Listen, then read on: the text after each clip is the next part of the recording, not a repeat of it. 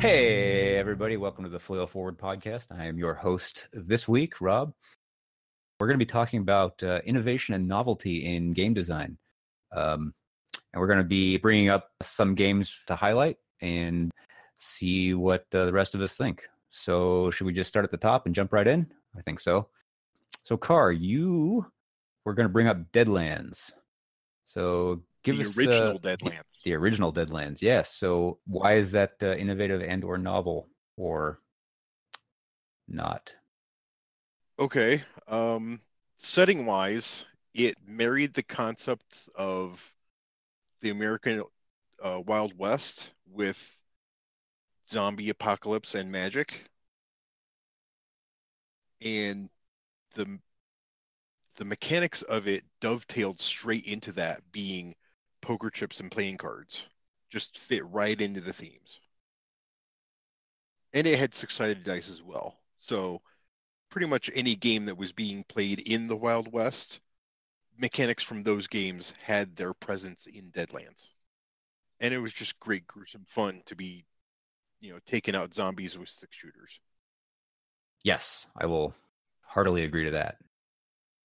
Is Deadlands the one that has like the human target that you would put pieces on? Is that something else? That is a game called Aces and Eights, which is the one I mentioned before. Yeah, I get those two confused. Yeah, well, Aces and Eights is a Western game. It's probably closer to like an OSR mechanically, but it's D20, but it's very, very weird D20 in terms of like what extra stuff. I mean, there's mechanics for running a jury trial and a cattle drive and shotgun pellet hit locations. Like, I was with you until that last one. Yeah, it's the shotgun attack rules are pretty ridiculous, I'd have to say.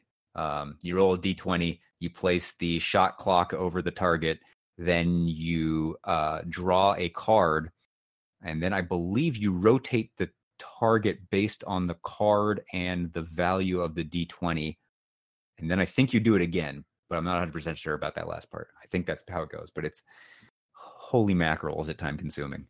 Let's just hope that if you use a shotgun, somebody probably died. Yeah, probably in the first pellet, probably. Now, Deadlands got like a second and third edition, didn't it? And did they keep those mechanics? Does anyone know?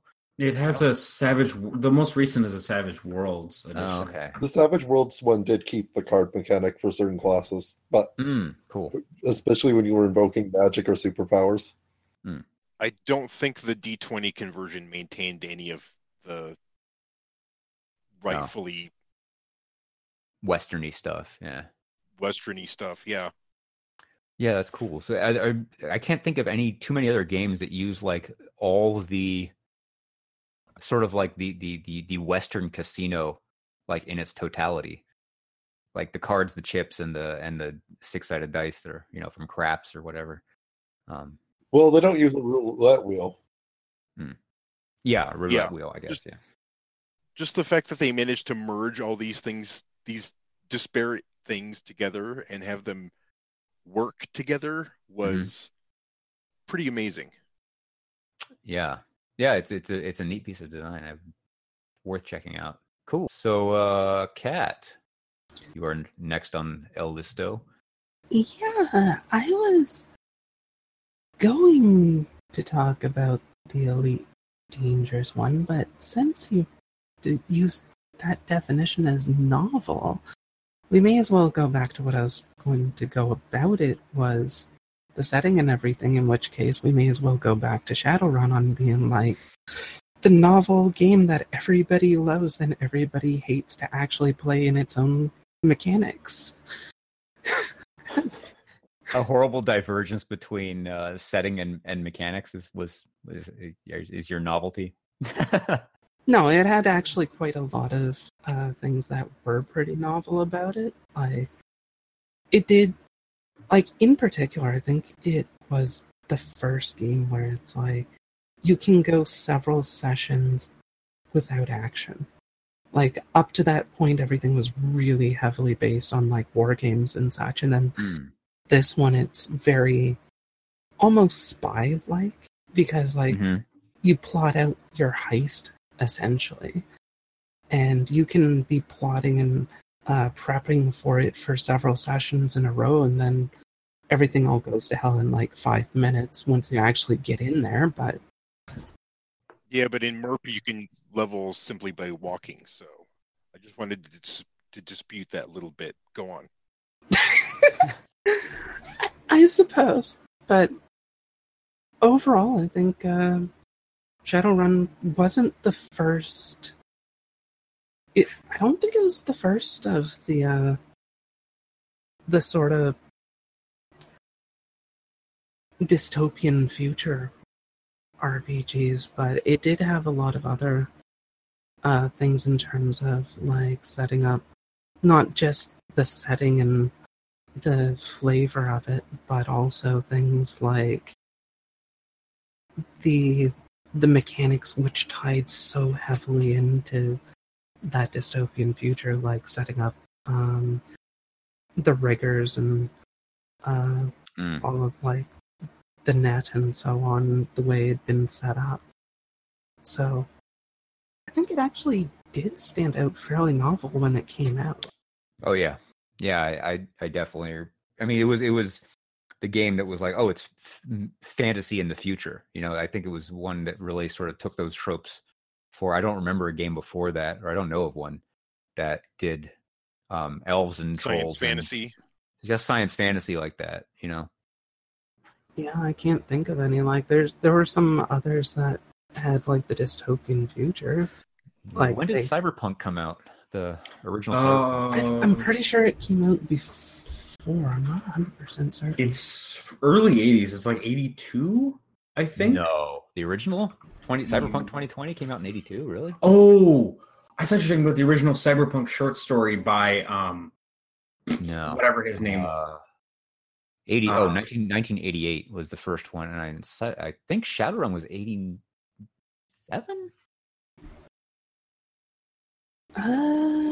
Looks like Cyberpunk 2020 at least was in 1988. Mm-hmm. No, first Shadowrun was published in 89. So Cyberpunk did precede it by a year. They were probably working on it at the same time, though. But yeah, that's pretty interesting. I didn't. Yeah, I'd like to say that Shadowrun had, more polish, but that'd be a lie. The first edition of Shadowrun was pretty sexy. The mechanics were way crazier than they are now, if you can believe that, because you didn't have, so like now the Shadowrun system is a 5 on the D6 is considered a success. In first edition, it was, you could have any number on the dice, so the target number changed. And then also it was possible to get results of 7 and above on a D6. Because high target number skill test would be like 7, and the way that would work is you would roll the dice pool.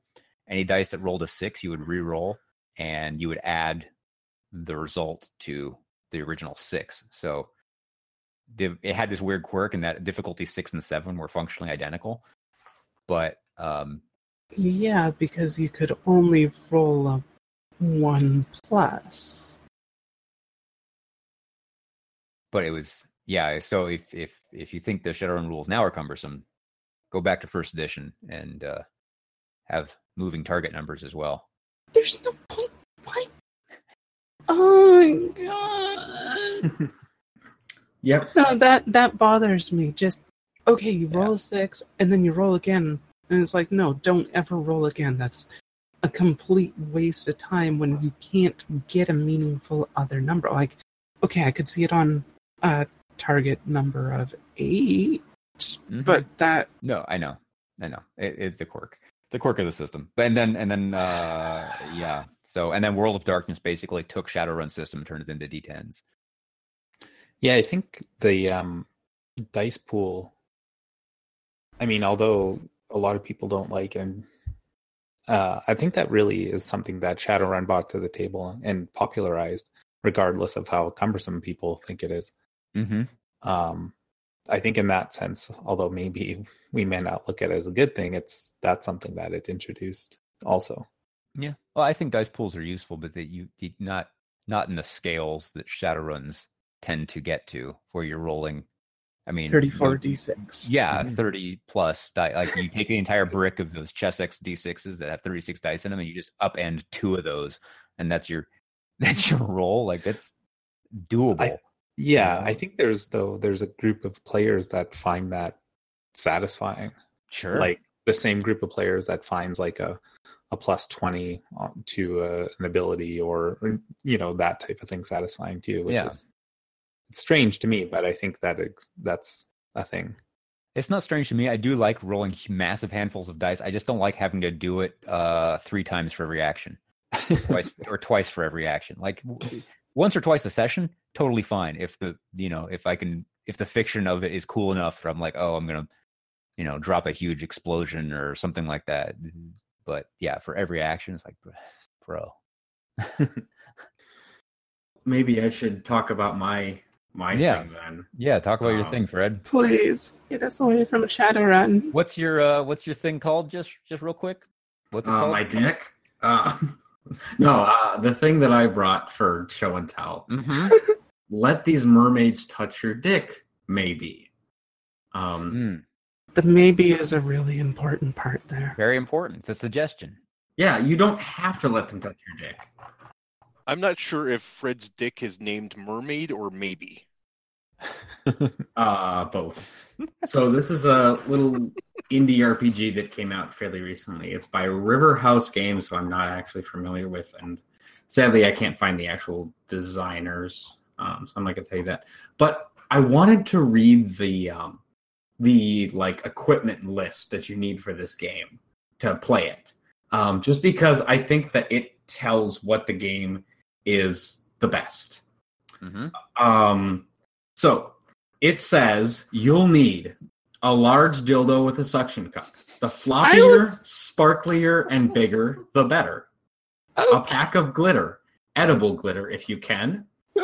Some of those floppy jelly hand flapper things. One to a person.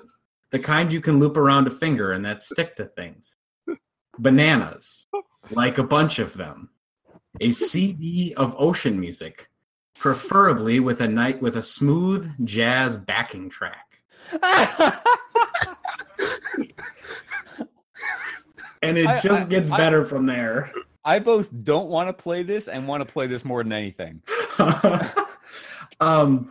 So to explain what this game is about, it's supposed to be kind of about like exploring your sexuality and figuring out kind of what you find interesting or sexy within like a group of people. So it's an interesting game, and it's not something I've really seen explored much in RPGs. In fact, RPGs that deal with sexuality and like romance are few and far between.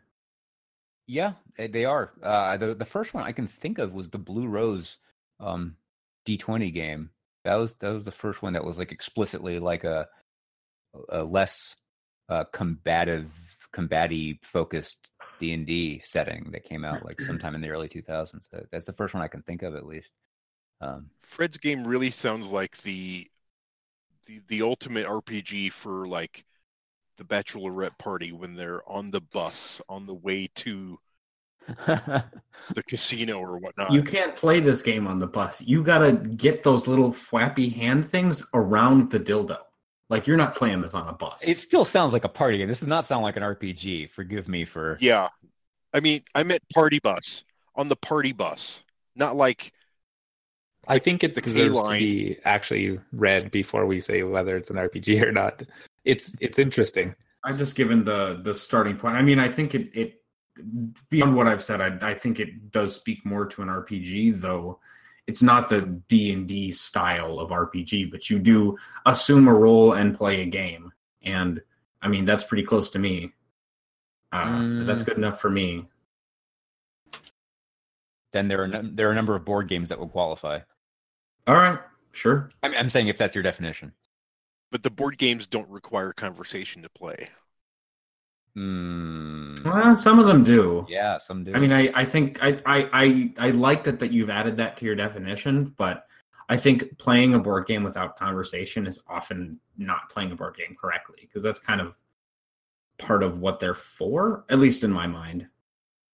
Well, no, you can play Sorry or chess or Monopoly without saying a word.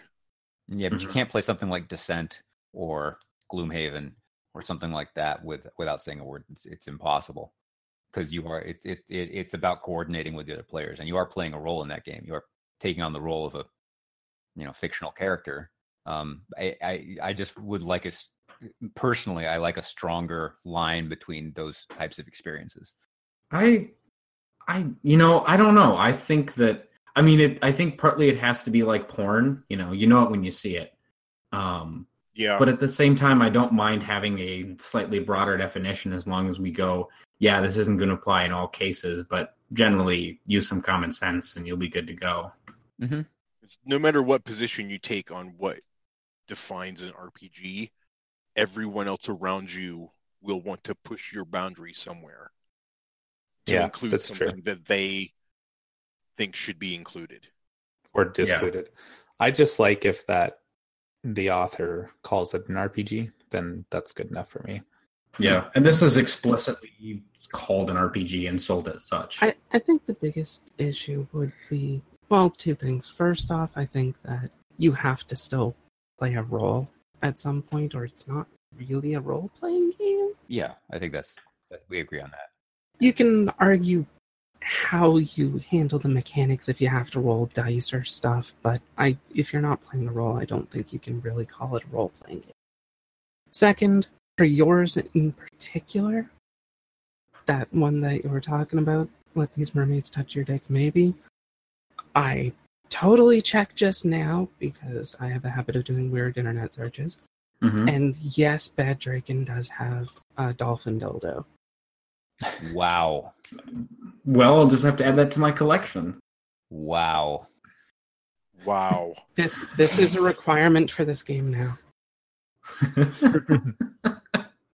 Why? I don't see why you couldn't get whichever kind of dildo you prefer. No, you want to get a horse dildo. It has to be a dolphin one now.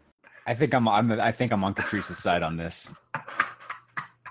Well, I'll let the designers know. Okay, good. So besides the dildo and the glitter, what do you find innovative about it? Well, I don't necessarily want to use the word innovative. I don't know. For me, novel. Well, I understand what you mean. Yes, but I think mostly just the fact that it is kind of going, all right, explore these very personal or at least things that we perceive as very personal and not something to say share, but being very open about it and trying to have it be shared. And also just the fact that it's a very physical action. You're not rolling dice. You're trying to grab a dick with a hand, basically. And eating bananas while you play, that's part of the mechanics, is you eat a banana. So what if you don't like bananas? Well, that's unfortunate, but it's supposed to be, a very physical game and using a lot of those props, like, because bananas remind everybody of the dicks, and then you've got the dildo, and it's not about that, like, sitting down and rolling dice and doing numbers. It's about touching things and talking to your friends about what you find interesting in the sexual realm or romantic realm, I suppose. I'm sorry, Fred, but if the eating a banana reminds you of dicks, no one should ever get a blowjob from you ever. You do not bite. You don't peel either. Yeah. Well, you pull back, right? Yeah, you got to remove the foreskin potentially. Yep. Yeah. If you're not blowing into it and making a little balloon. Everybody, just picture that for a second. There you go. No. I don't want to test that now. Well, I don't have anything much going on tonight. Wow. This has gone totally sideways. My first job of hosting is working out great. All right, Jonathan, what would you like to talk about that isn't penis related? Pass. Anything?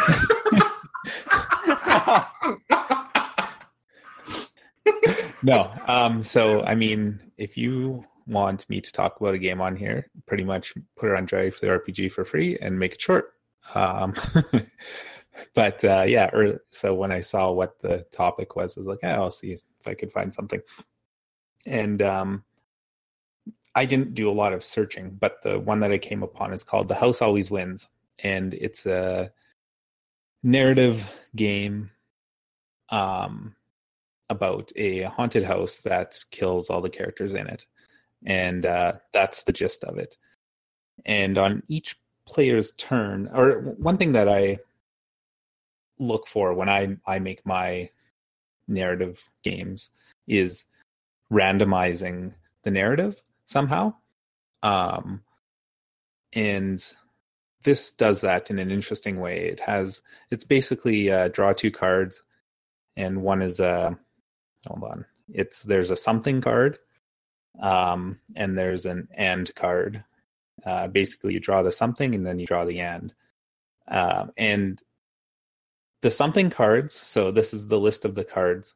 There's something religious, something strange, something useless, something creepy. And each player playing takes 4 minutes and draws the card. So like if you draw something strange, like maybe or something useless, maybe a fork, or something creepy, like you just draw it on there. And that goes into this pile that gets used. And then there's the and cards. And in this case, it could be, so the and cards are just words. And it's catastrophic, moist, pink, moldy, tiny and aggressive, unnecessarily large. I mean, maybe this is more like Fred's game than I thought. mildly inconvenient, covered in. Yeah. Nice. So I'm not sure I'd want moldy. Unnecessarily large. I mean, this is a horror though. So, but anyway, it's I like that. So what you do on your turn you basically draw a something and an end card, and you do a little narrative scene with it. And it's just a different way of randomizing. And I still like the idea of narrative / story games having randomizers, because I think it sort of stretches our mental muscles a bit when we're playing, and it puts us in positions where we have to sort of think on the spot and, what would my character do in that situation type of thing, instead of creating the narrative that you want your character to have. You have to fit it to a situation.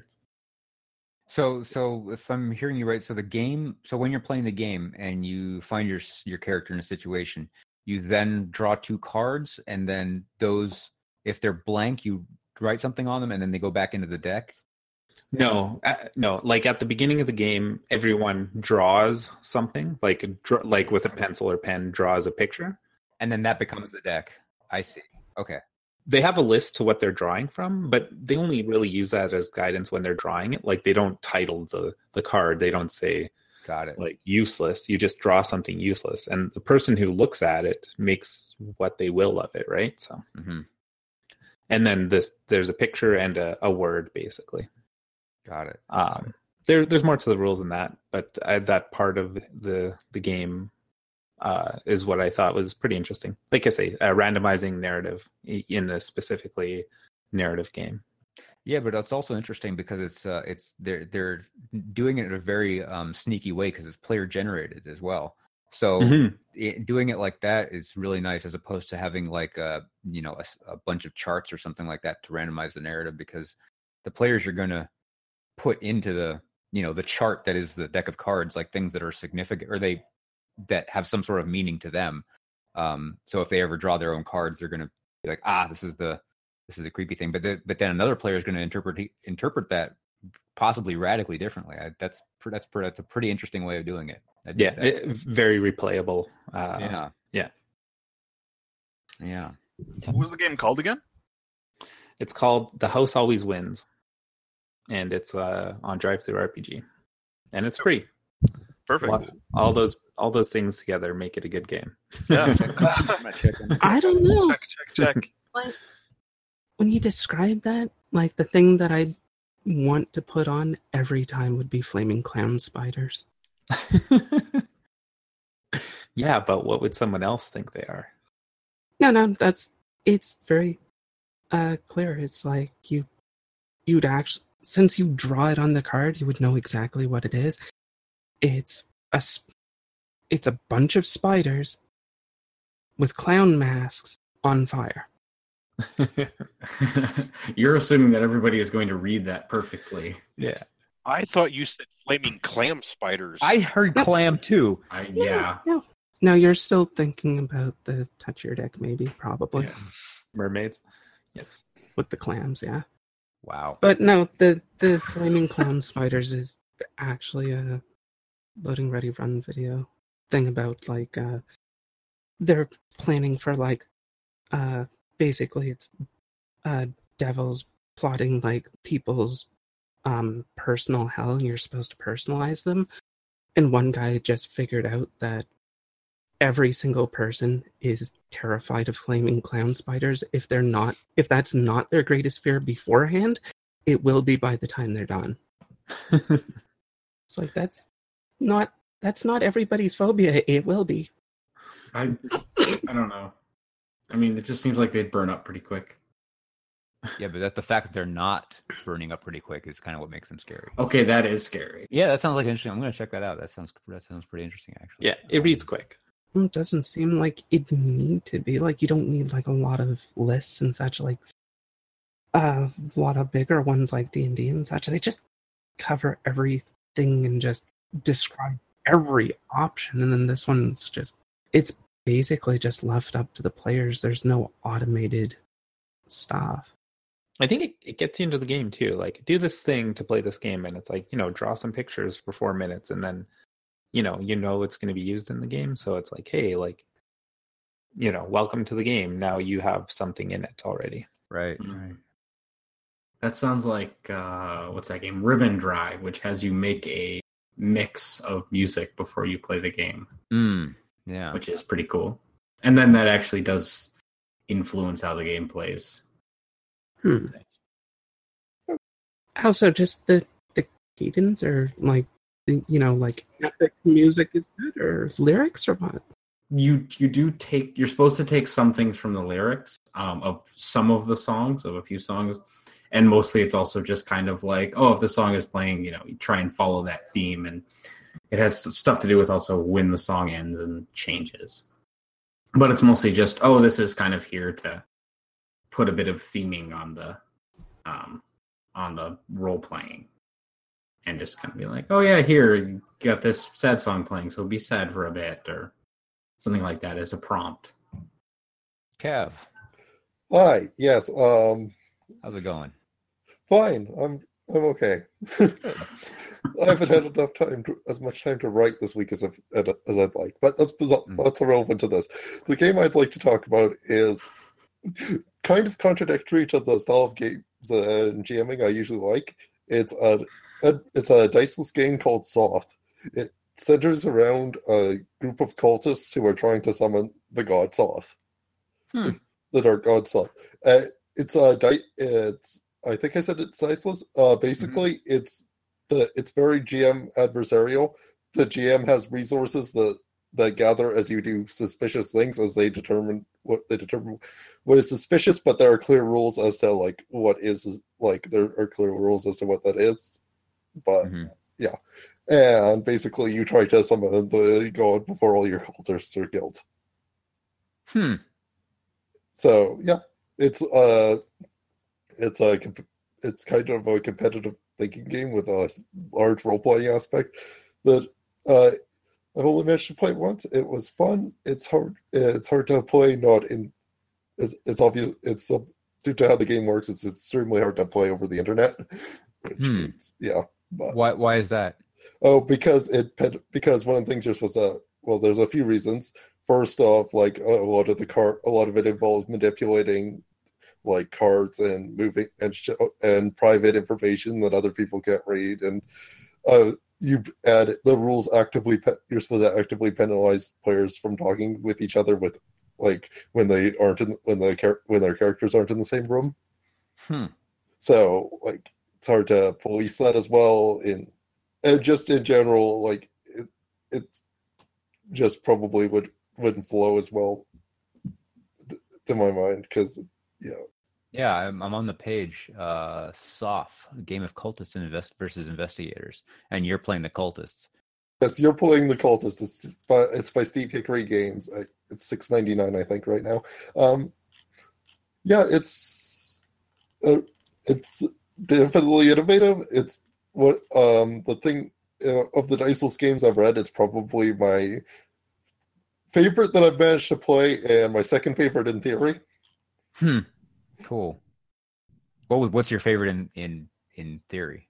Noblest, but I'm not sure I understand the rules well enough to run it. So yeah, fair enough. I just really like it. I like it in theory. I like a lot of the ideas it presents. Yeah, but finding a group for it would be Kavor, I'm noticing a theme. You've got gods and cultists showing up very regularly. I don't know. That's just those. You just got a weird sampling. Don't worry.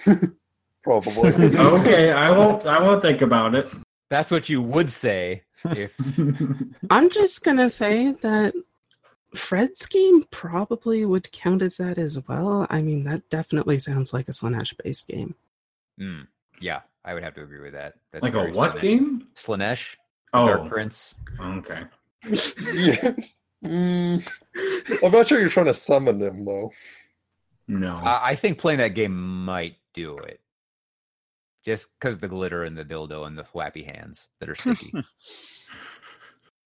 Yeah, I'm pretty sure there's a ritual. If you thwap those hands in exactly the right order, you'll get something. Or you'll get Bacchus. Or you'll get Bacchus. Bacchus might show up. Depends how drunk you are probably during the game. Is drinking part of it, or could it be part of it instead of the banana? Sure, why not? Yeah, okay. That'd be interesting. I mean, I guess like if you had a beer bottle, that's still relatively phallic. Yeah. Or if the drinks were white. Oh yeah, you could have like a white Russian. I do like a white Russian. Oh, that makes more sense, right? Yeah, and that I think gets the consistency a little better. You could add mayonnaise to the white Russian. Oh my god. Jonathan, save us from this. Actually, I think Mark or Cav us from this. No, it's not. No, it's Mark's turn. Mark's turn. Go, Mark. Right. Go, Oh, Mark. okay. Quick diversion over here. So yes, look at me. So what I was thinking of doing for my show and tell game was something a little bit more subtle in how it's innovating, and so I wanted to pick Starcrossed, which is the two-player variant of Dread, except that, well, I guess it uses the mechanics behind Dread, but it's a two-player game about, I guess, like forbidden love. The idea is that it uses the same tension that you feel with the Jenga tower. So in Dread, you would have the Jenga tower, and it represents how close you are to doom or defeat. Every time you take an action, you pull a block, put it on top of the tower, and you keep going until someone causes the tower to fall, and that would be when your character dies a crushing defeat at the hands of whatever horror you're facing. And that works really well for the horror setting. And here in Starcrossed, the idea is that it's a two-player game where the two characters are people who really want to act on their emotions for each other, but they can't.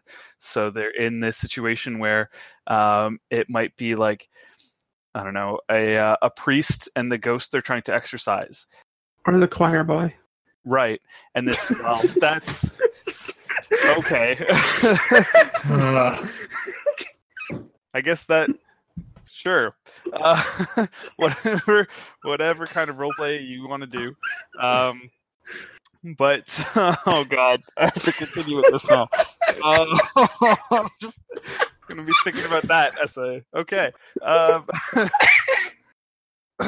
So yeah, some fantasy where as you're doing as you're living your life, as you're going through these motions of interacting with this person, every time you build on your relationship, you pull a block from the tower and put it on top again, and that represents how much closer you are to acting on your emotions or revealing yourself or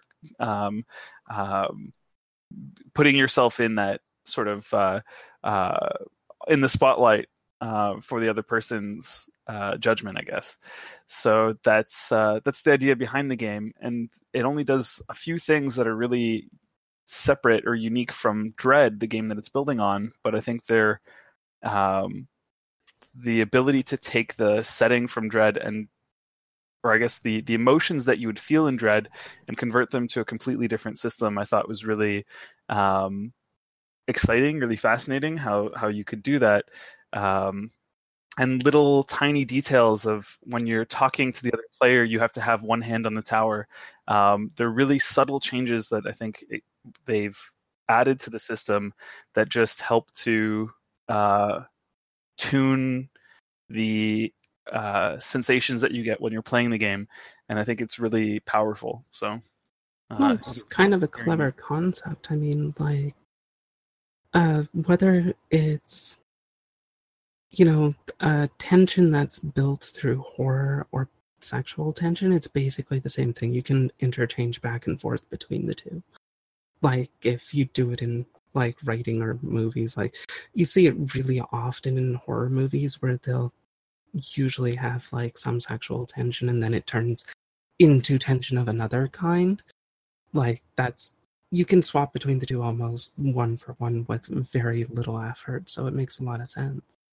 Yeah, and I like the Jenga tower mechanic. I mean, I just always have liked that mechanic. I considered I had some ideas for another game using it, but it never really panned out that well. But I like the introduction of tension by mechanic, and I was trying to mechanize it a little bit more, which is probably why it didn't work, by putting numbers on the Jenga pieces and having those correspond to certain things. Like you could do a thing and you could move a 1 or a 3, or you could move a 4 or something like that. And so you could systematize it a little bit more and like make certain moves more dangerous for players and stuff like that. So my problem was, let me just get through this. My problem was though, is the way I mechanized it, like the tower would fall way too fast, and like a lot of the game was just picking the tower back up, unfortunately. In the Jenga tower game, whatever analogy, I like the game to be over at the fall of the tower. Mm-hmm. I think that works well. Yeah. I don't know if that's what you're trying to do. It sounds like it wasn't. Yeah, it was not. It was not. The falling tower was a signal for something happening in game, but it wasn't. It didn't signal the end of it. Yeah. Right. So Yeah, and not saying you couldn't make it work, but right. I couldn't. Well, I think one of the biggest problems with the Jenga tower is that it definitely becomes very meta-ish. Like some players will be better at stacking the tower than others. Sure.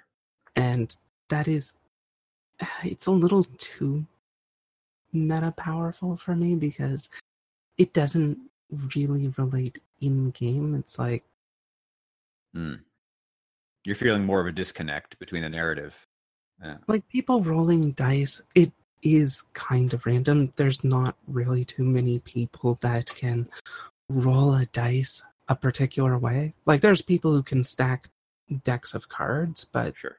rolling a die so that it lands on the number you want is actually pretty tricky to do. So it has that random factor to it. So I'm not sure I really care for the Jenga tower thing for the most part, though it would make sense for Fred's game because the more you touch it, the bigger it gets.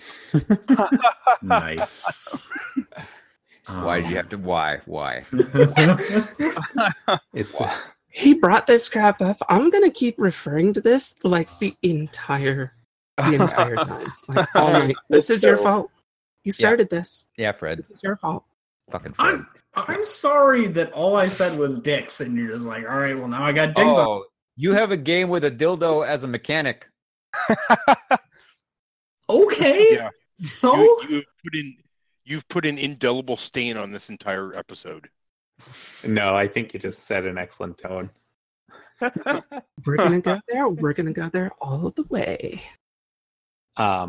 Something that came to mind when you mentioned taking a mechanic and making a new game. It's something that I really don't like the term hack. It's sort of, for me personally, though, I find it derogatory because I find that what usually comes out of it is something new and I'm not sure what the right term is. Just, it's new, though. It's not as derivative as hack makes it sound. Is that exactly? Yeah. And I know there's lines to potentially be drawn there, but I wouldn't be upset for someone not referring to their game as a hack, even if it was very similar. Well, you have to understand what a hack is. Like the concept of hack. Like any kid that makes a paper airplane has hacked that piece of paper. Hacking is the process of changing it to do something different. Yes. Giving a thing purpose that it originally was not intended for. Well, is that what hack means, though? Well, you have like life hacks, even computer hacking. Like you can't hack something unless there's something to hack. Well, I feel like computer hacking is specifically not what it's not about making something better. I know it's not the same. It's not the same. Anyway, it was curious. I'm No, that's a good point though. Like, so yeah. I mean, if you sorry, I have a kind of pedantic point about the definition of hack. Do it. Okay. So hack comes out of, and this might be a little misremembered. Sorry. But the general meaning is right. Hack comes out of Harvard back in I think like the 70s. There was a bunch of students who were working with computers, and they, at one point, were the people who coined the term hacking. And they meant it to mean when you take a piece of software and use it to do something that it's not meant to do. That doesn't break the definition that I posed. No, I was supporting your definition. Yeah. That's almost word for word the same. I was supporting your definition with that. At least in terms of the historical definition of hack, and the way that I think about hacking is under that, and that's where that comes from. And even in engineering spheres, that's how it's defined. So yeah, but I see Jonathan's point too, because like a lot of games that will claim to be hacks of a system end up being, well, I mean, because there's just the 90-10 principle. Like 10% of it's going to be great, and then 90% of it's going to be pretty terrible. And we see that 90% just bubbles up to the surface like quite a bit. Like, so if somebody's like, oh, I've got a Powered by the Apocalypse hack, but it's, I don't know, elves in a jungle somewhere, and it's basically very, very similar to something we've already seen, but with a small twist on it, and it doesn't feel like it's, it doesn't feel like it's a hack doesn't mean it's a good hack. Well, yeah, it's not, but it's not even repurposing the thing to do a new thing that much. It's more like it's reskinning it than. Well, it's just doing something that it wasn't meant to do. It doesn't necessarily mean a new thing. Yeah, but even then, it's not like it's you still have like the same move set, but it's reskinned, but they call it a hack. So like all the actions are the same. So it's not like you're making the system do actually anything different. It's just. Yeah, I guess I'm a little off. Like I concede. Like I'll concede that the definitions are good. Like I'm off, but the term hack in so many cases for RPGs Has is an like a negative derogatory, connotation. or bad connotation. Yeah, to it. Yeah. So I'm going to be a little broad here, but I think that is an issue with how people see art. In that, like, if you see something where someone has copied something that somebody else did or did something very similar to something somebody else did, someone will say that they stole it and think that decreases the value of that thing. I don't agree with that, but that is my perception of, I think, where that might come from. yeah, it was very gatekeepy. Yeah. What's the saying about artists? Like, good artists copy, borrow, great but artists steal. Yeah, I said Yeah. that. Okay, Rob. Something I'd like to point out about all the games that we've just discussed, Mm-hmm. and I'm doing this for the benefit of new designers that may be listening.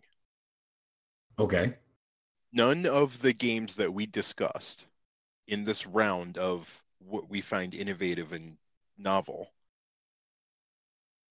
pivots on their core randomization mechanic. Except yours. No, mine cards. was because what the mechanics were and how they suited the setting. Mm-hmm. But my point is that none of the innovation and novelty we've been discussing is solely about a randomness mechanic. That's true.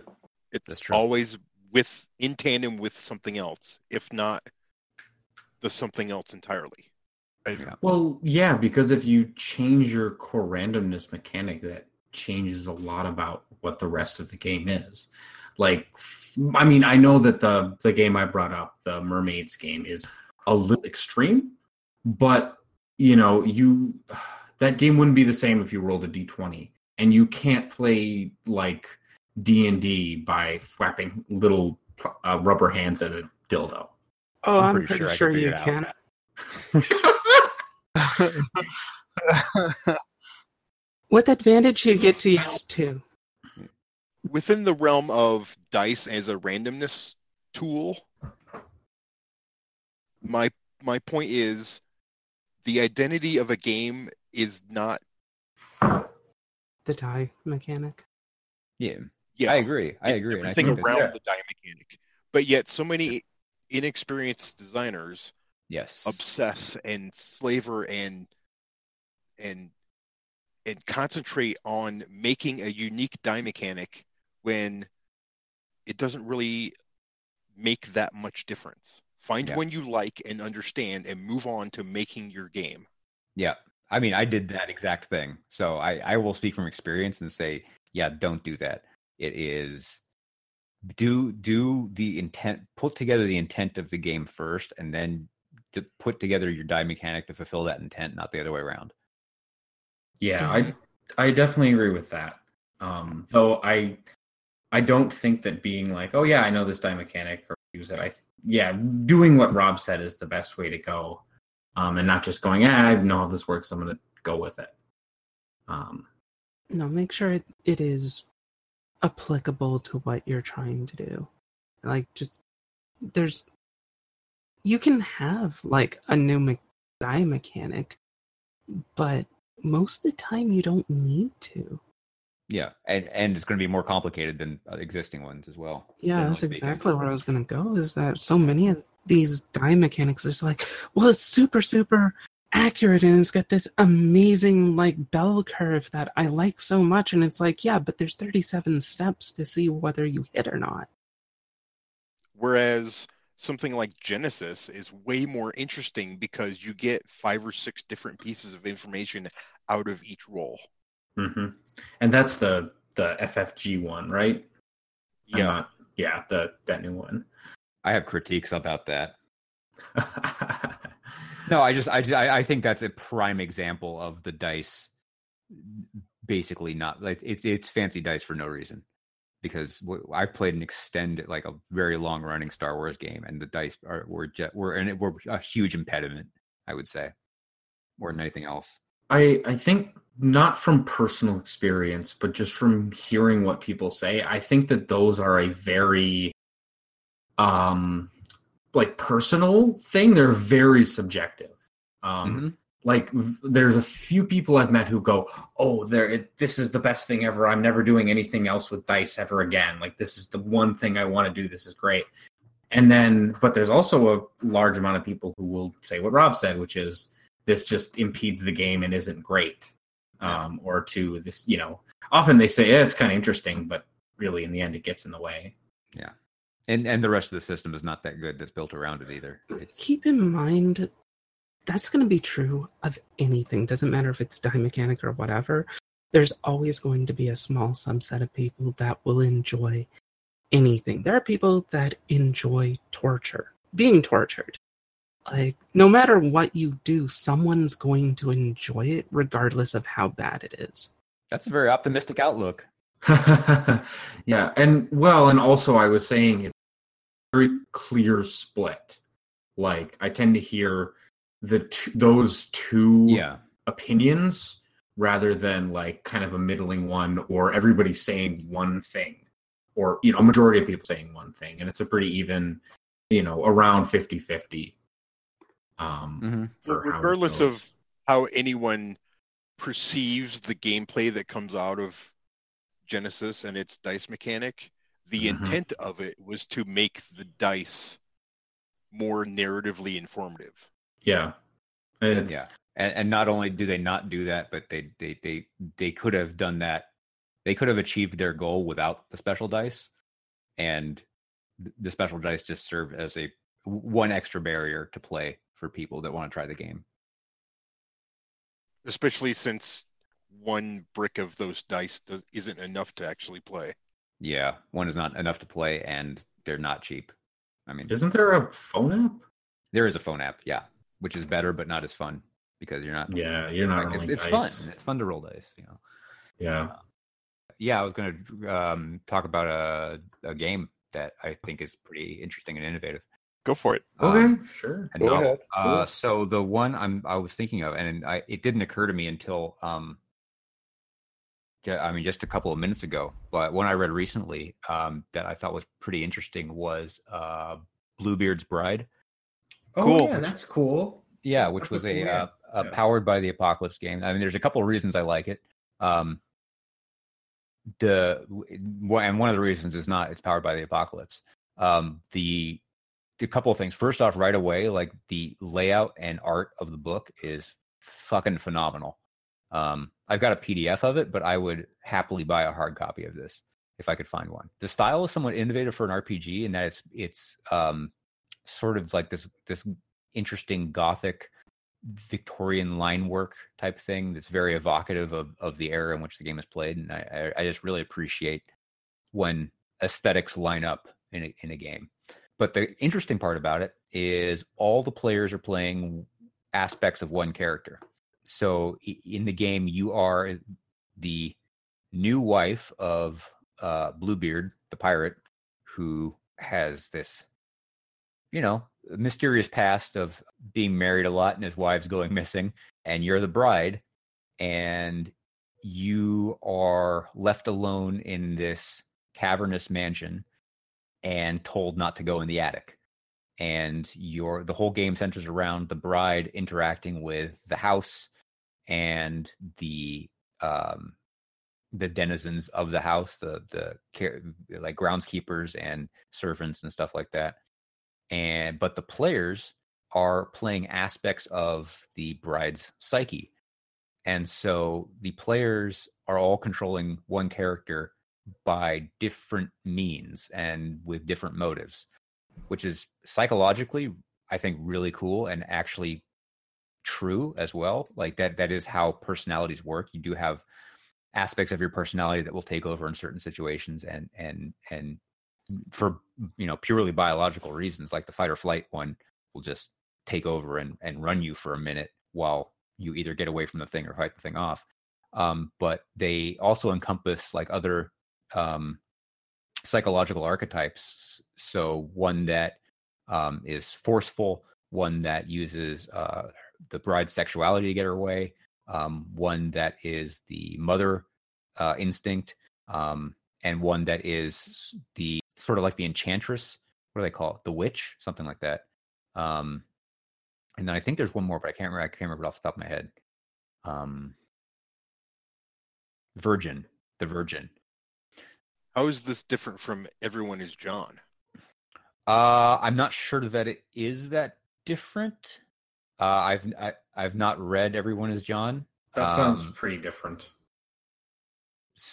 But so, and then it's also a short play game. So the idea is that you're done in I think it's 3 to 4 hours, and the bride will always finish the game by going into the attic and discovering that all the other wives are in there completely murdered, and that then Bluebeard comes home and says, "Hey, you did the one thing I told you not to do. Now it's your turn." Of course, and that's the end of the game. But so I found it interesting for all of those reasons. The players take on roles of a psyche of one person, and there's an ending that is coming, and it's really about the looming horror of that moment. The players know what the bride doesn't know. I think it's a pretty cool game worth checking out. And the mechanics are very, if you know Powered by the Apocalypse, that's what it is. It's roll 2d6 and add a mod. Add them up, and that's pretty much chart. It. Check chart. Oh, It's not really a chart. I don't think there's much of a chart in this one. Well, I've called that. Well, is it? I assume it's a 10 plus 7 to 9, 6 minus, right? I actually don't remember. Okay. Probably is. Yeah. Yeah, that's the standard Powered by the Apocalypse setup. Yeah. With maybe 12 pluses thrown in. Right. Yeah, I just want to mention that as soon as you started talking about this, I was immediately thinking of that Inside Out movie. Oh yes, with the psyche in the head control. What do you call it? The sort of like air traffic controller of the head thing, having the different personalities. Yeah. I thought about that too, but for game context, I went to Everyone is John because that's the premise of that as well, playing part of one person. Right. Yeah, but that's like specifically a whole personality of that person, because one of the setups of Everyone is John is that John has multiple personalities and is insane.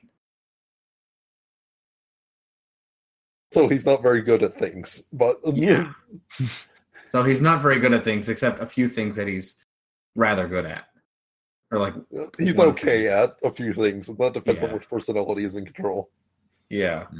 But I from playing Everyone is John and hearing of Bluebeard's Bride, was it One Shot did an actual play of it a few years ago, and honestly, I must have checked out during that actual play because I did not remember that you were all playing one aspect of the bride. And I'm really mad at myself for that. There was an old version of it that I think, this might be misremembering, but I think there's a two-player variant where one plays the gem and one plays the bride. Yes. Well, but this was... Oh, okay. This was like an ensemble cast. Oh. They had multiple players. Oh, okay. Anyway, I think so. But anyway, I'm angry at myself because I've been considering moving my game towards something kind of like that, like controlling multiple parts of a person's personality. And I knew what Bluebeard's Bride was. I knew of the general conceit, except that I had completely forgotten about the control parts of a person. So I'm gonna have to go read that. Hey. Yeah, it's cool, man. It's a worthwhile read, and it's I dig it. And it's outside my wheelhouse, my normal, like the normal kind of stuff I go for. It certainly does sound like outside. Well, and it's also supposed to be, as I understand it, like kind of a look into female gender stereotypes and repression of sexuality and that kind of stuff. Yeah, I really enjoy how misogynistic it is, particularly. It's almost kind of bugging me that at the end you have to go into the attic. It's like, this sounds like it's Like, really, just at the most basic of descriptions at the start. It's like, this should be really obvious that going into the attic is probably going to be what gets you killed. Yeah, it is. It is. It's like, the premise how, of the game. Yeah. how does she not realize this at this point? Like, how do you wind up having to go into the attic by the end of the game? Well- It's like, You run out of other things to do, and you're like, I'm bored. I'm stuck here with nobody. I'm sure it won't cause any problems. Yeah, and you're playing to find out. That is the game, right? So Yeah. You are playing. You know it's a unique game in that you know the outcome like beforehand. Like it's kind of interesting. Yeah, knowing the ending does not spoil the story, especially in a role playing aspect where Yeah, the I mean you're playing story through a is fairy tale, right? So you're collaborative. playing through an iteration of a fairy tale. That's Yeah. the whole thing. So like the fairy tale always ends the same way, so that it's tropey in its own way. yes, honestly, I'd do almost anything other than go in the attic. I'd burn the house down first. But then you'd have to get all the other players, even the ones that are not being. So the other players have different motivations. So one part of her psyche may want to burn the house down. I would murder the other players. You can't. They're in your head. Oh, yes, you Players. can. You can Oh, murder the other players, not the characters. Indeed. they might be in your head too. Not by the end of this Stealth. thing. Would be. Do not play role playing games with Patrice. No, Yeah. I know. Yeah. Yeah, that's what I'm getting from this. The I don't thing know. that it seems like- the thing that I get from it and from previous talks with Kat is don't tell Kat what she can and can't do. Yeah, That's I for think sure. that's a big part of it. Yep. Yeah, because as soon as you say this is the ending, she goes, "No, it's not." No, it's not. Fuck off. Or here, can you please do this? No, Yeah. No. This is how you have to play my game. No. I'm going to do it differently. I refuse. I think it's great. I think If you ask nicely, that's fine. If it's like, you must do this. Okay, admittedly, I have a lot of rejection on that. It's not sort of like that. I mean, that's something that a lot of players hold really dear, right? If you say in a lot of RPGs, if there's like a you must do this or this is how it goes, players will just write that game off. Not all players, but there's a group of players that will be like, nope, not for me. It depends on what the decree is. Yeah, and it depends. But well, yeah. I mean, like, nobody's gonna get on your case if the thing you say you have to do is the dice mechanic. Like, there are some things that they'll go with, but yeah. Yeah. It's interesting to see where people don't like their agency to be taken from them and where they're fine with it being taken from them.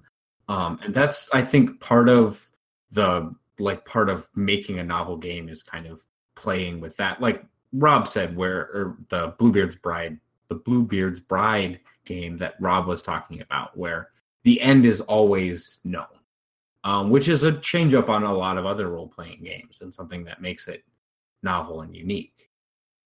It's interesting in that the ending is known to all parties. Usually in an RPG, the ending's kind of known to the GM, more or less. The issue maybe is, you're- I think, mean, the let's say in a traditional, like in a game where you're running a module or like a pre-written adventure, it's the kind of thing. Not in the more narrative and story building type games, but like even like in games that are supposed to be like, I've thrown out large parts of modules if I was starting things, but I'm not a module person. I don't play. Yeah. I mind them for bits sometimes in certain systems. No, see, I think the biggest issue there is that it's like, it's okay if the ending is set. Like, everybody dies. Okay, that's fine. It's that a decision has been set. That's taken agency away. It's like saying anything you do will lead to this situation, I'm okay with. When it's like, you must make this decision regardless of what you want to do. When you're stripping the choice from a player, that actually bothers me a lot. Like, it defeats the purpose of the game. It's when you present the inevitable as something other than a choice, players see that immediately. Yeah, like I actually rage quit the Stanley Parable of all things. Because it was like, it locked me in the room, and I was like, and then he went into the next room. And it's like, no. Oh, I yes, just I remember dicked that. around in there, and it was like, it starts like flickering the lights, throwing lightning around, and eventually it's just like, yeah, you're just going to go into the next room because I'm not going to narrate anymore and nothing else is going to happen. You have to go into the next room to complete the game. And I Alt F4'd the game and uninstalled it and said, fuck you. Well, I'm sorry. Go ahead, Jonathan. Well, I think that the big games, sandbox games, they're sort of like, they have a broad definition of what the games are. And when we make shorter games, one-shot style games, or more defined games, it's important to say what the game part of everything is, as in it's the game to play to the point where you open the door. Right. That's the game part. The ending is just the end. It's not part of. It's not quite the same thing as playing the game. Yeah, but I think I think you handled that in a particularly good way in your, because the outcome it's not actually known and cut to the chase. It's like you're almost guaranteed to have a clash at the end. Mm-hmm. But it feels way more open than that. Interestingly, I'm actually having trouble figuring out why at this very moment. I think because part of it is the outcome of a chase is already pretty defined. I mean, yeah, the possible outcomes is pretty limited. So in that case, you're not expecting much. But you have choices that are made for either side. Like at any given turn, you normally have a choice of what you can do. I don't so much like the concept that sometimes one player can make a choice that the other player runs out of choices. They have to select a particular thing, but overall, as long as you're able to pick what goes on, at least narratively, at the very least, like, okay, if you do X, I have to do Y, but I at least get to say how I do Y. There's still, some player agency in there. Yeah. And I guess, like I said, the when we define games, like saying what the game is, what the game part is that you're playing is sort of important. And to jump back to the game that I can't even think. Oh, the house always wins that I introduced. The house kills the people, but the characters get to choose when. Like, you can't, the only person who can say you die is you, type of thing. So that kind of plays to more about what you're talking about, Kat, where it's like, you have to die, but you get to say, how and when. Yeah, you get some choice in the matter. Like, if you don't have agency in a game, it's not really a game. Saying how the game ends is different than not having. Yeah, if all agency is removed, then it's a novel. Yeah, that's not. Yeah. Mm-hmm. Yeah, there has to be some agency, at least narrative agency. Well, but in the context of the discussion we're having, which is about this ending section of Bluebeard's Bride, or just consigning the ending of a game to be at a certain point or be a certain thing, that is, you still have pretty much total agency outside of that, and have some agency narratively after that, although pretty minimal, because you're going to get stabbed and die or shot, whatever. But at the same time, the rest of the game, you have full agency, within the context of battling with other players for dominance and the rest of the mechanics. Yeah, and I believe you do actually get to narrate how you go in Bluebeard's Bride, like what exactly what gruesome end the bride meets. The one thing I keep thinking about the Bluebeard's Bride thing, though, is that it is very, very reminiscent of the whole original sin and Christianity thing.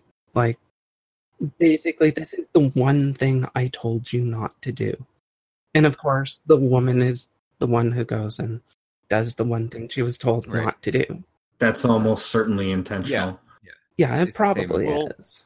regardless of the perceived gender ramifications, that is at the end, that's just a narrative device. It's no different than, telling a kid not to get in the cookie jar. Yeah. And yeah, You know, it's the original. Well, sin. psychologically speaking, it works better as something in Bluebeard's Bride because so the Bluebeard's Bride is definitely includes a take on Jungian psychology, and in Jungian archetypes, the feminine is and not females, but the feminine as an archetype is roughly associated with chaos, like the unknown and stuff like that. And so that's usually why in old stories it's a female character that brings in some unknown element. So in Bluebeard's Bride, the thematic nature of the story jives with the Jungian psychology aspect. So there, thus, we see the archetype of the witch. Right. And the fatale and the virgin and the mother. So it's all sort of blended together in this sort of dissection of the feminine as, within a game. Or it's a game about how bitches just won't listen to you. Yeah, it's the patriarchal authority of women will not do Right. what they're told eventually. And I was being facetious there for anybody listening. I don't actually believe that. Goddamn bitches. Won't do as they told. Bitches be tripping. Because the snake talked to Eve first. Or that's So- just the story she told. Again, not what I actually. So she screwed over the snakes, too. Good job.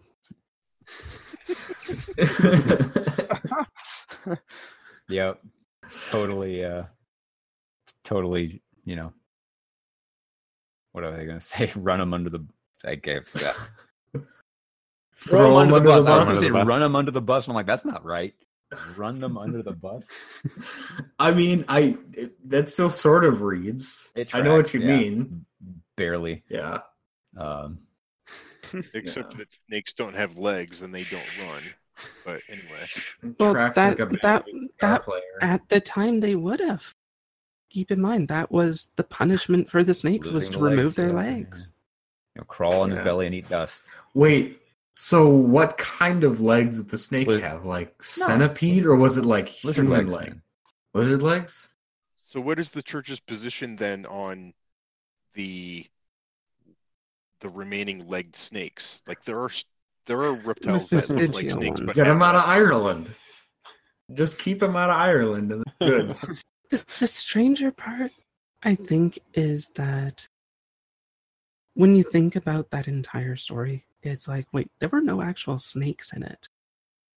Like, this was just a guy basically dressed up in a snake suit, more or less. And, There weren't all any this- apples either, but well, yeah, but I mean, in the concept of the snake was supposed to be just, Lucifer, Satan, whatever. And Not he's until like- later. He was, yeah, but then it was like, wait, you're punishing the snake who wasn't even present and did nothing wrong. Well, he lied to Eve about the consequences. But yes, that wasn't the snake. Allegedly. That wasn't the snake, though. That was a guy dressed up as a snake. A guy dressed up as a snake. Well, okay. So, Wait, you have added something here. No, her point is that in the current version, basically, like the giant version, the snake was Lucifer. So, and then the snakes got blamed for what Lucifer did. Well, he was appearing as a snake. Mhm. Yeah, which is totally unfair. And it's like, if you're supposed to be an omnipotent god, an omniscient, wouldn't you have noticed this? I mean, it's written down in your own book. Like, at what point do you go? Oh, okay. Oh, wait. crap! Sorry, maybe I wait. should reverse that. Wait, okay. I don't think we want to get into religion. I mean, I I'm know, cool but with it's it, like but- it's a plot hole. Come on, it's a Oh. really glaring plot hole. I mean, yeah, but that's kind of funny to point out in the Bible. I don't think they care. Yeah, it's not. It's The Bible has a few. I know They're they not don't rational care, stories, but for this is one. the kind of thing that bugs Well, me. yeah, It's but like- it's not a description of a thing that happened. It's a mythology. yeah. Mythologies have plot holes in them all the time. That's just almost part and parcel of them. It's just magic, dude. Don't Well, worry it's not about magic. it. They're psychological. They're attempting to understand something about how humans operate, and humans are not fucking rational. Oh, which I'm totally fine with. You can use it as a metaphor. It's not necessarily a bad idea. Like, you can say, like, you know, a little knowledge can be a dangerous thing. But it's like, if you're going to say, be one of the people that takes every part of it literally as literal fact, and it's like, There's no helping you at that point. it just doesn't. It doesn't Yeah, work. it doesn't work because it's not supposed to. And if you take it as literal fact, you are grossly misreading it. Anyway, All right, listen. I'm going with Nietzsche. God is dead. Continue. and there will be not enough water to wash away the blood. Is the rest of that quote? You're Oh, welcome. thanks. Yep. Actually, you Thank you, missed, Rob. and we killed him. Yeah. Well, that is the point. Yeah, that we killed him. Anywho, Anyway, games are um, fun. Yeah. I enjoy them. I'm not sure all the ones I like to play are fun, but You don't like that's- to play. that's the You like to thing. play not fun games. I like to play games that are not traditional. So some of the games I enjoy are not about the aspects that are traditionally fun. Yes. Yeah, okay, wait. I've gotten to this argument before, and first off, I agree with Cavoir wholeheartedly, but I do have to say that this is using a more strict definition of fun than some of you may be. And Yeah, it's, don't worry about it. Don't read too much into it. it like when I use it, it's like contrasting like the uncomfort you get from horror with the kind of like joyousness you get from watching an action Mhm. movie or something. Like, I'm sorry, but I almost lost a friend over this argument. Like, it's bad. It's not a good way to go. So I'm down with the broad definitions of fun. I just think fun has too much baggage to it. Like that word. Yeah, we don't differentiate enough. Like I'm more comfortable operating around something like enjoyable. Mhm. Yeah. yeah. Is it like fun as in comparison to happy? I think that's sort of where people say, like, I mean, like, Yeah, it's kind of the same differentiation between funny and funny haha. right. Like not every funny is funny haha. What Yeah. what it is here is like there are some of my favorite moments are like this is genuinely uncomfortable. Oh, well. Right. It's a great story. It's compelling. I don't think I'd call this a fun experience, but it's thoroughly Interesting But as well. I'm is glad that, it happened. There's different, like there's a board game. I haven't played it. I don't know anybody who has it, so I don't know when I'm going to get to play. But it's called This War of Mine, and it's Oh, I like based on the that computer video game. Yeah, so the board game is apparently way deeper and way gnarlier. Like their board game. I don't know if any of you guys know who Tom Vassell is of the Dice Tower, or if you pay attention to him. But he played it once, and he's like, "Yeah, it was really fun. I never want to play it again." It was that sort of thing. It's like somebody called it the board game equivalent of watching Schindler's List. Yeah, the video game at least, like, I've offered to get it to people. Usually the way I describe it is, do you want to be depressed? And they're like, no. Then I'm not getting you this game. Right. You know, the Because it's amazing. if we're talking about this, the one that I have used and have talked about before is Spec Ops: The Line, which works really well for this. Which is that game is not fun. There's very little about that game I would call fun, but it's really good, and it's something that is very much worth playing and worth doing, and it's very interesting, but it's not fun. Interesting. I haven't heard of it before now, so I'm gonna check it out. You definitely should. It's very much inspired by Heart of Darkness. Oh, cool. I have read that. Yeah. Wow. So keep that in mind. Oh, it's like $30 though. I don't know. Yeah, I'll wait for a sale on my wish list. Check it out then. That's Steam summer sale, man. This shit is dangerous. Oh man, dangerous. Yeah. Oh god, don't even talk about it. I don't want to talk about it. I can't buy video games anymore. Like I have too many that I want to play. It's a problem, and I don't have time to play video games much anymore. Yeah, I know, it's sad, right? Yes. Yeah, it's not good. Yeah, I've almost had to give up on concept of like just watching TV. Okay, yeah, I've seen the Spec Ops: The Line thing. I was watching somebody play through that. Mm-hmm. Yeah, I thought it was that one. Yeah, I don't know if you're into video games, it's real good.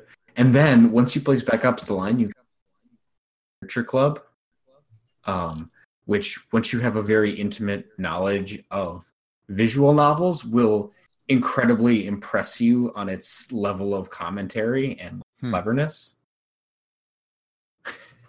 What was it called again? But Doki Doki Literature Club. Oh yeah, Club. you talked about that before. I think I've brought it up before. I've had so many people recommend it, and it's like maybe, but I'm sure it's good, but I don't think I actually want to play that. It's free and takes 2 hours. But we shouldn't be talking about video games. Sorry.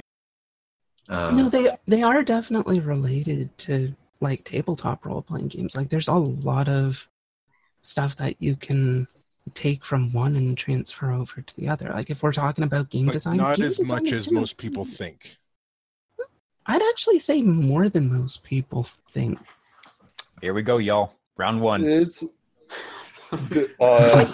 Ding. I Maybe think we it's should. more that there are things that people think that they can take that transfer over that don't, and then there are things that people think don't transfer over that do. Yeah, like the only real example I can think of right off the top of my head is everybody trying to all the different. Well, actually, I can think of two now. There's like the million different attempts at writing a Persona role playing game, because Persona is a game about emotions and monsters. So it's a neat series, so everybody wants to play it, but the way it's presented does not transfer well into an RPG. And then there's the other one is I've played a game that was literally a role playing game version of Fire Emblem where they didn't change very much at all, and that was terrible. Yeah, I think the biggest thing that people mess up when they try to convert from one to the other is they lose track of the strengths and weaknesses of the two media. Like, the biggest advantage you have in just a tabletop setting is you have a human mind there that can make up stuff on the fly. Like you have a GM or players, or even if you have a distributed GM, the point is you have the ability to come up with literally anything that you could possibly imagine, and you can do it. And if you try to restrict it so, no, you can only do these very, very limited things, then it's like you're missing the point of why you have a GM. Like, if you narrow it down so that your actions are only what you could do in a video game, just make a video game. There's no point in making, like, a tabletop. Same thing is, like, if you're going to make a video game that tries to do, like, extremely open-ended stuff, you kind of can't do it to nearly the same capacity as like a tabletop game can. It's not gonna. You're just gonna wind up with something that feels half-assed, basically. We're waiting for video games to implement AI so that they can do things more like what the human mind is capable of. Like Elder Scrolls 7 will have enough AI on it that you'll actually be able to have a legitimate conversation with a guard. That would be cool. And then they will take what you've said to that guard and sell it to an advertising company. Probably. Hey, we're talking about Bethesda here, not EA. And then you'll get an ad for Coke in the Yep. next scene. Yep. Absolutely will happen. Absolutely. But well, actually, an interesting thing that to dovetail into what Kat was saying, one of the mistakes I've seen a few times on both on the subreddit and just in real life, the video game tabletop transition is people attempt to take video game math and alter it very little for the tabletop and then randomize it. God, And no. it's Yes, like, I- oh, bro, that's such a bad move. You had a whole computer. Yeah, that's doing kind of this, what I you was had a talking whole about computer with- doing it, and now you want to offload that to players, and it's like, here's a bunch of percentages and modifiers for that percentages, No. and here's how you add them together to get your damage, or multiply them together to get your damage, and you just like, whoa, no, Yeah. come on, stop. Which brings us back to Shadowrun, does it? God damn it. No, not even Shadowrun does it that badly. Shadowrun you can still do as a player. It sucks, but you can still do it. Like, Even Shadowrun has crossed that line of reasonableness. Here's what's funny about Shadowrun, particularly that the computer game, the Shadowrun Returns computer game, which I would strongly recommend because it's a really good, like, if you like old school like isomorphic action RPGs along the lines of if you liked XCOM, you'll dig it. But you run a party and the mechanics are better than the Shadowrun tabletop game. Like they're better, and they would work in a tabletop setting. Like they would translate directly, and you know why that is? And this is really hilarious. They did the mechanics as a tabletop game initially, and then translated them into the computer game. But they tested it as a tabletop game, so they designed an entirely new fork of Shadowrun, and then just left it as a computer game. And like, I have like 3 friends that are all in unanimous agreement that say, man, we would totally play Shadowrun like at the drop of a hat if they were using the mechanics in Shadowrun Returns as the dice, because it's a percentage system. It's a fairly simple. It would be a fairly simple percentile system, but the game is mechanically deeper than Shadowrun in clever ways, and it's kind of a shame that we don't have it as a playable RPG.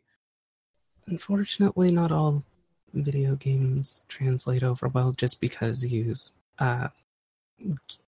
like tabletop mechanics. Like there was a lot of games that were late 90s where they were using like 2nd edition D&D rules, and it's like D&D, yeah, before even that though, like 3rd edition was a little better, but 2nd edition was basically built under the assumption that you pretty much needed to have A GM, your GM to fudge the dice and change how things worked, because it was not really playable by Well, default.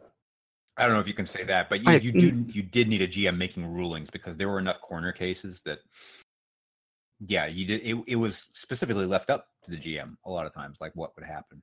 But and you're absolutely right in that 3rd edition was created to remove that thing from the game. That's something that I remember reading an article about, where they were like, because it used to be that the GM would adjudicate if the rogue was able to get backstab or not.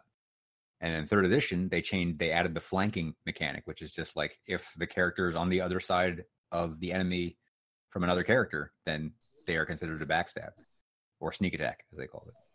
And that was Yeah, they needed to have some standardizing method of it, because you could have a GM that's kind of a dick and, oh, your rogue is pretty much useless. But yeah, there was a lot of games at the time that did not take that into account. I didn't care for Baldur's Gate because of that, but I like Planescape Torment, and for a lot of reasons that was just better in general. But in particular, it did not follow the mechanics blindly. Like, you actually had health regeneration on your main character because it wasn't a very fun game otherwise. Like, D&D 2nd edition was not built like later editions, where later editions you can just fight enemy after enemy after enemy. You just basically wear yourself down over time, but 2nd edition wasn't really all that good at that. But that's basically what you could do with computer games at the time. You could basically fight things. You couldn't do like a lot of stretches where you'd fight an enemy, then you'd get to rest, then you'd fight an enemy and you get to rest, because that wasn't really all that fun in the game. So computer games tried to just be like, okay, you'll just fight like 57 enemies in a row, and it's like, that's not how the tabletop rules actually work to support that. You have to have a GM to make that possible. I don't know if you necessarily have to have but you have to have someone responding and filling in details. Someone adding to that narrative element. Someone thinking. Yeah. Mm-hmm. Someone thinking and responding and having that conversation. That is role-playing games. Yeah. And they just didn't do that in a lot of games that were based on 2nd edition. When I was moved up to 3rd edition, it was a lot easier to just have like straight up combat games. But at that point, then you had like such advances in computer technology and stuff that they were able to actually do more with it than they had previously. So it became reasonable at that point. We'll also consider how far computer technology advanced during the period of 2nd edition. So 2nd edition ranges from, I think, the D&D Gold Box games all the way up to Baldur's Gate. Mm-hmm. And Baldur's Gate 2 even. Yeah. But I think the first one that actually used 3rd edition rules, I think it was actually Knights of the Old Republic. And they modified them quite a bit. I don't think that was the first. I think first one was Temple of Elemental Evil, which was a computer. Was it? Nah, I'm not 100% sure. That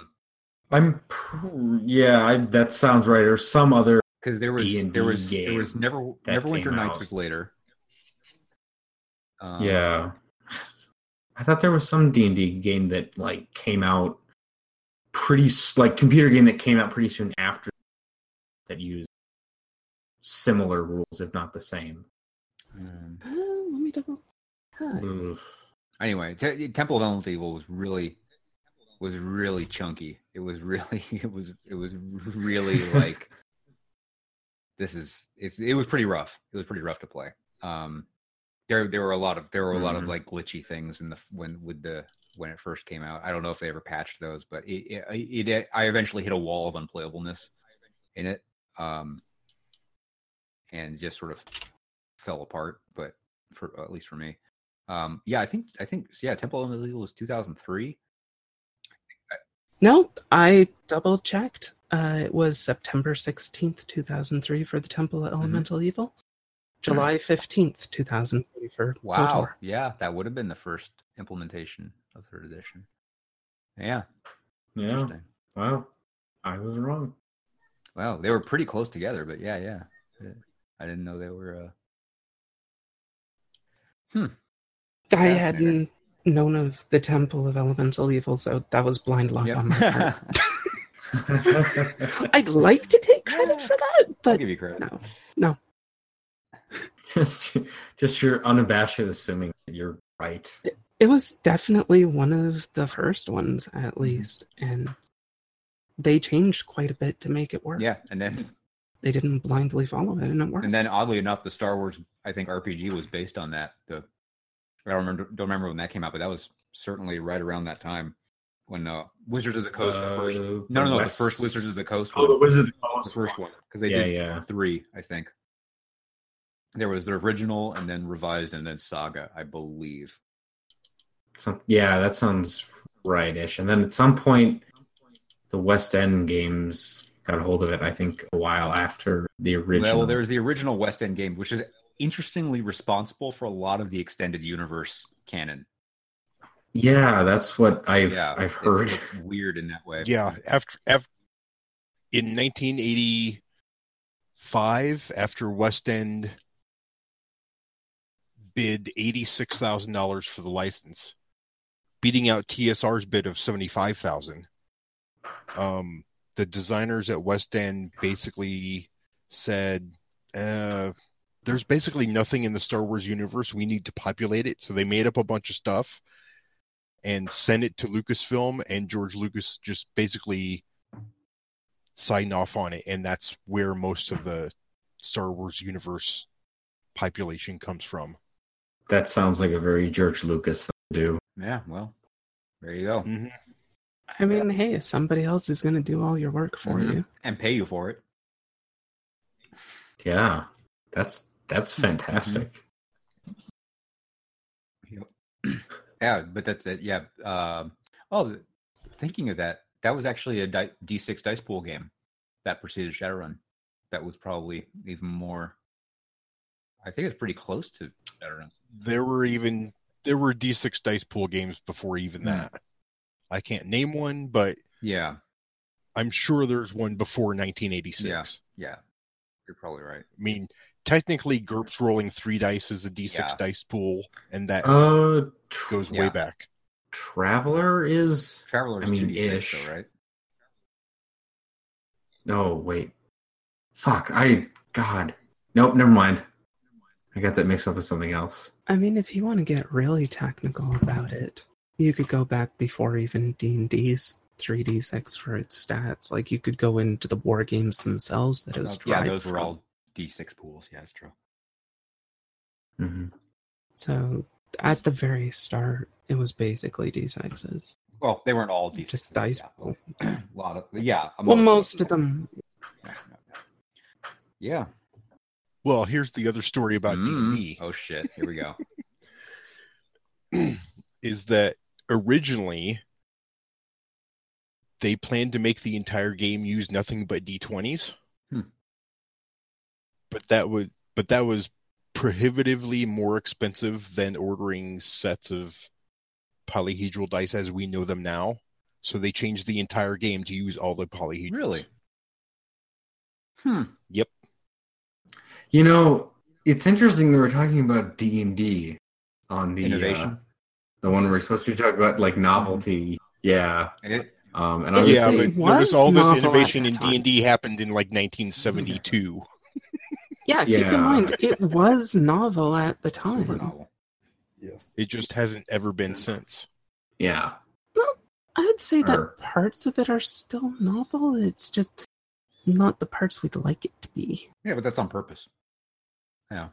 It's supposed to be a middle of the road game. I- you know. D&D's I mean, keep in mind, like, look at like what they did with 4th edition. That was actually very novel, and everybody hated it, which is unfortunate. Not everybody. Because, I didn't. well, no, not everybody, but it was like I actually liked it too. But the concept is, it's like it was a large enough portion of the player base that rejected it because it wasn't D&D, unfortunately. So they're kind of hamstrung. No, but see, that's where they were wrong. It was D&D. It was D&D being honest about itself.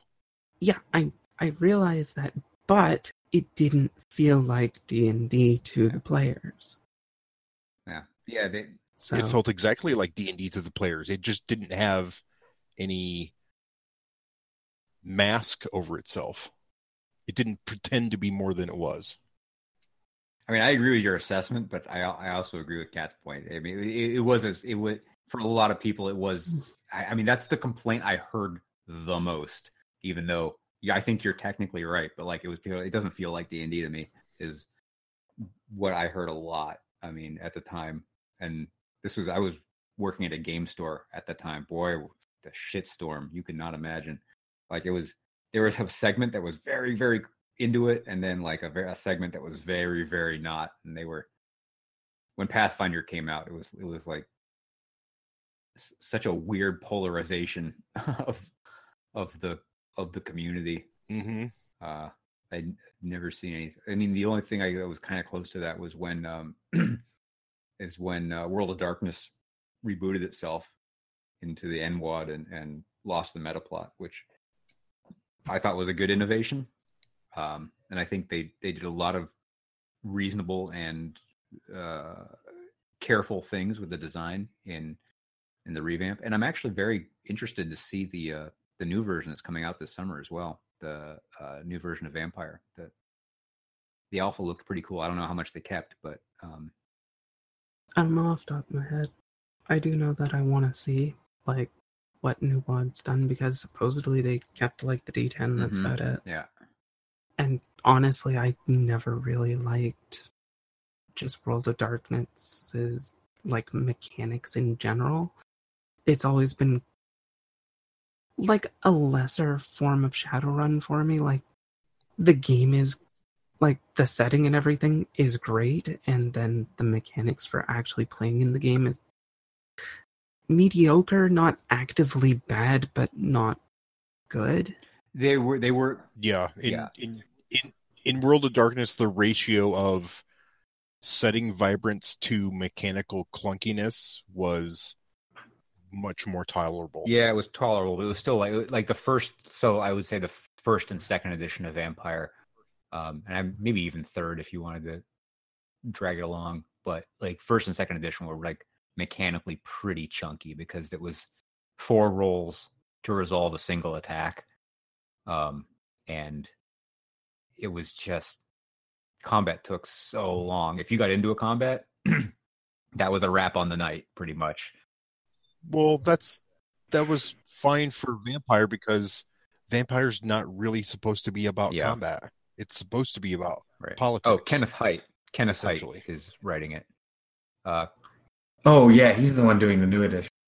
Yep. Yeah, Kenneth Haidt and Mark Reinhagen and a bunch of other people, but I believe those are the 2 principals on it. So that's cool. I'm very interested to check it out. I don't know if I'm gonna pre-order it. And don't pre-order anything. Well, yeah, I don't think I will. I'm gonna check it out first. I'm gonna see if I can find it at a game store and flip through it and see if I like it. But man, Deluxe rulebook looks so fucking sexy. I love Deluxe RPG books, man. I'm such a sucker. I know they're so pretty. There's a couple that my local Half Price Books has a couple like in a little glass case, and I always just kind of go, "Oh, I would love to have." What are they? Also $90. Oh gosh, what are they? I honestly they're not games I'm interested in. There was one that was like a GURPS. Like it had like a GURPS Deluxe rulebook. Really? I couldn't tell you what edition. Huh. Yeah, it was. If I remember right, like the first or second edition book of just like the standard book of In Nomine was pretty. Yes, high-end. I have that. Yeah, yeah. It's very nice. It's got a nice faux leather cover with like this red foil inlay. Yeah, it's quite a nice looking book. Yeah, for sure. The one I remember seeing of In Nomine was like the really off-white leather cover with the gold embossing on it. Mm-hmm. They made 2 versions, yeah. So there was like the evil version and the good version. So there was a white one with the gold embossing and a black one with the red embossing. I've got the black one. I regret not buying a copy of Nobilis when I saw it.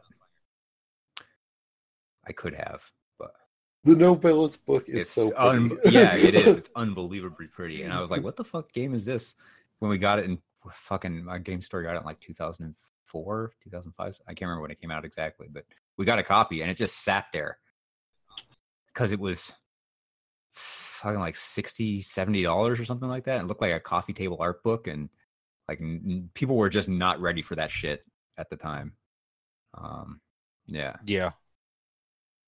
People really aren't ready for a $200 bunch of random stuff packed in a cube game either, but that Kickstarter went bonkers. Well, that's some innovation for you. Yeah, that Invisible Sun game. Is that what it's called? Invisible Sun? Yeah. Where it's like a bunch of cards and circular cards and all kinds of crazy shit. Yeah, I'd be interested to check out the rules. I don't know if I'm not putting down $200 to try it though, for sure.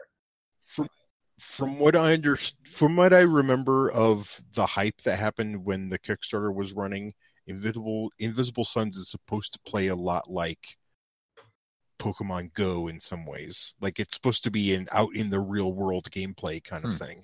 Almost LARPy. Weird. All right. I think on the note of the LARPy $200 game, we're gonna wrap up our go for it, Fred. Oh wait, I had one more thing to say. This actually ties in. There's a game, I don't know if you've ever seen it. I think it's called Fall of the Magi. Son of a bitch, is it? Yeah, something like that. It's got Fallen Magi, and it's this beautiful game that's played across a scroll, and it's like this. You slowly unroll the scroll and like travel along it. And it just looks gorgeous. I sadly don't have a copy of it because it's $90-some, and I just can't get that. I can't do it. But oh god, does it look pretty! I remember that. It's not called that. It's called something else. Shit, I don't remember what it's called. But I know what you're talking about. It's like it comes in the scroll box, and as you play, you move you unfurl the scroll and move along it, and stuff happens. Yeah. Damn. Yeah, I don't remember what that name's either. It's not called Fall of the Magi though. It's not? I'm pretty sure it's not. I just want to, as a closing thought, say innovation is nice. Do it, but make sure it has a point. If you're being innovative for the sake of being innovative, it's probably not going to work out. Or, well, actually, I would say being different for the sake of being different. If it's actually innovative, then it's basically different for a purpose. What is innovation? That's a beginning of the cast. Well, you kind of have to solve a problem. If you're not solving a problem, then it's not really innovative, is it? 2 hours in, we're going to get to definition. On brand. Oh, yes. On brand is right. This is the dumpster fire. We lit it kind of late tonight. What was that?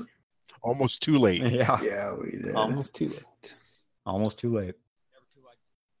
Never too late to light a dumpster fire.